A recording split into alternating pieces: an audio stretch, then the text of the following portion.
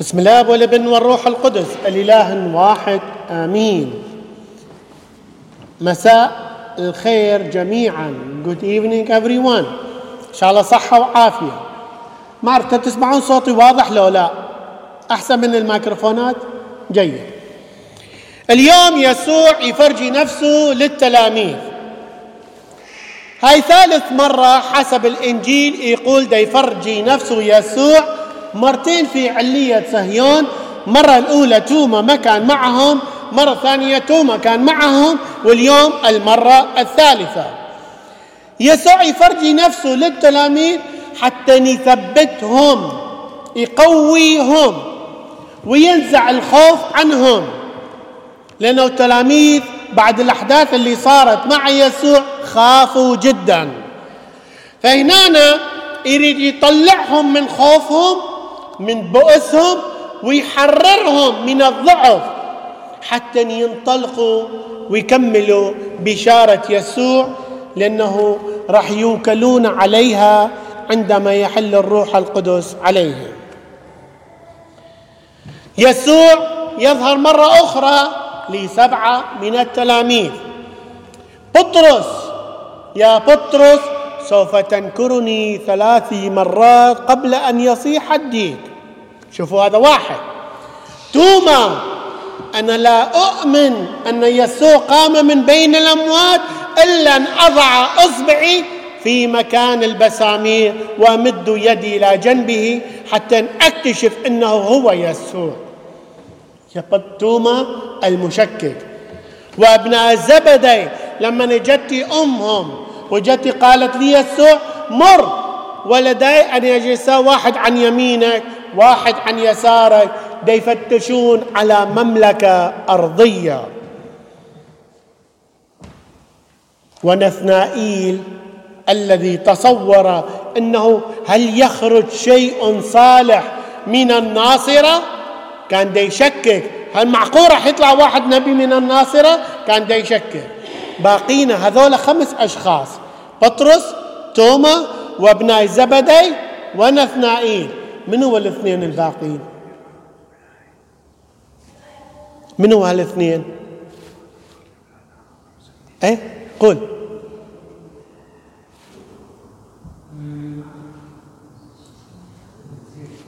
يلا، من هو هذول الاثنين الباقين؟ شمشته؟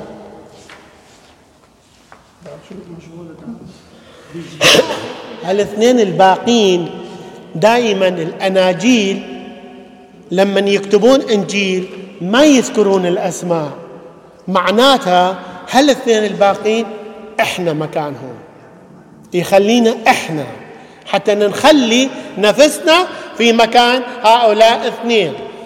يسوع دعاهم أولا لما دعا التلاميذ، هم كانوا يصيدون سمك، قال: اتركا ليجعلكما صيادي بشر. تركوا الشغل مالتهم، الشغل الزمني، الشغل الأرضي.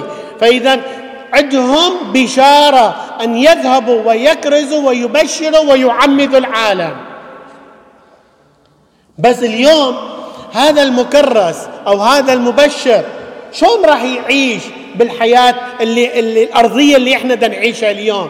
يحتاج له زاد حتى يعيش، يحتاج له أكل وشرب حتى يعيش، حتى يستمر برسالته. هنا المسيح دائما غائب ومختفي، ما نشوفه بالجسد، بس هو موجود دائما معنا. ماذا قال يسوع؟ أنا أكون معكم إلى انقضاء العالم أو انقضاء الدهر. معناته يسوع موجود في حياتنا، بس احنا ما موجودين.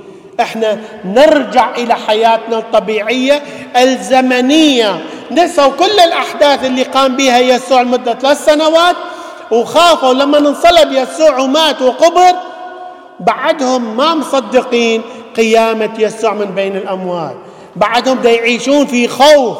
فالإنسان البعيد من الله دائما يعيش هذا الإنسان في خوف. الإنسان اللي ما في قلبه يسوع، هذا الإنسان يعيش في خوف، في بؤس، في حرمان.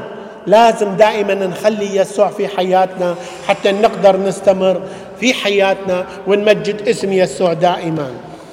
هنا النص يقول إن لا زال التلاميذ مجتمعين في علية صهيون ويفكرون بمصاعب الحياة والعيش، ونسوا ما سمعوه من الرب يسوع: تعالوا أجعلكم صيادي بشر. نسوها. يعيشون حياة أرضية زمنية فانية. بطرس هو قائد هاي الجماعة، هو قائد هؤلاء الرسل. بطرس لما وقف بين التلاميذ قال: يلا شباب، خلاص يسوع مات، بعد ما نعرف شنو مصيرنا، كل واحد يروح يصيد الحياة مالته ويرجع حياة طبيعية. فأخذ معه التلاميذ حتى يصطادون سمك. رجعوا إلى حياتهم الطبيعية، حياة اللي كانوا يعيشوها قبل ما يتعرفوا على يسوع. فلما رجعوا إلى الصيد بعد أن تعرفوا إلى يسوع، رجعوا إلى الصيد، فكل الليل لم يصطادون شيئا. ليش؟ لأنهم فارغين من يسوع. بطرس هو قائد الجماعة، هو مسؤول الجماعة. لما يسوع قال أن ابن الإنسان صاعد إلى أورشليم ويسلم إلى أيدي الكهنة ويصلب، وكلهم دار مدار يسوع قالوا نموت معه. اليوم بطرس لما قال أنا أذهب للصيد، قاموا التلاميذ نذهب معه. فإذا ضرورة وجود القائد المسؤول، لازم كلنا نلتف حول هذا المسؤول حتى ننمي ونعمر ونبني بيتنا. هنا ضرورة وجود المسؤول بين الرعية، ولا الرعية راح تتشتت. يقول يسوع عندما يضرب الراعي فالرعية تتشتت والذئاب تأتي وتخطفها. فاليوم يسوع غلب، هو الراعي الصالح، لازم نلتف حوله. والكاهن على المذبح يمثل يسوع على الأرض بخدماته وأسراره وصلواته. ويقول يسوع: اعملوا ما يقولون لكم لكن أعمالهم لا تعملوها. اليوم كلنا نحاول، المكرسين دا يحاولون، وخدام المذبح أيضا يحاولون نقدم ما هو شيء صالح وجيد، ونلتف حول هذا المسؤول أو هذا الراعي حتى نبني هاي الرعية وتسير لقدام. لم يصطادوا شيئا في تلك الليلة. ليش؟ لأنه رجعوا إلى حياتهم الطبيعية الأرضية الفانية. يسوع ظهر في الفجر الصبح، حتى لأنه قبل النور ما يطلع نقدر نقول النور الزمني، لكن يسوع هو أزلي. وظهر وهو على جرف البحر أو البحيرة وقال: يا فتيان. شوفوا هاي الكلمة يا فتيان، يعني يا أولاد. معناته قد أكو ميانة بين يسوع والتلاميذ، قد أكو محبة، وكلهم أكبر من عنده تقريبا. شلون يقول لهم أنتم يا فتيان يا أولاد؟ وهاي الدارجة تقريبا اللي أنا عايش مثلا أكثرية بالقوش، يجي واحد كبير يقول بالسورة يا لزورة ما أتلوخن، هم أكبر من عنده، يا لزورة شنو، يا أولاد شنو. فهاي معروفة نتيجة المحبة والميانة بين يسوع والتلاميذ. قالوا لا ما عدنا، ما اصطادنا كل شيء. يسوع قال: يا شباب يا لزورة ارموا الشبكة على الجانب الأيمن وسوف تجدون سمكا. معقولة التلاميذ شغلتهم صيد السمك ويعرفون السمك موجود أو ما موجود؟ شنو يضرب الشبكة من جهة اليمين لجهة اليسار بها فرق؟ ما المي كله من جوا نفس الشيء.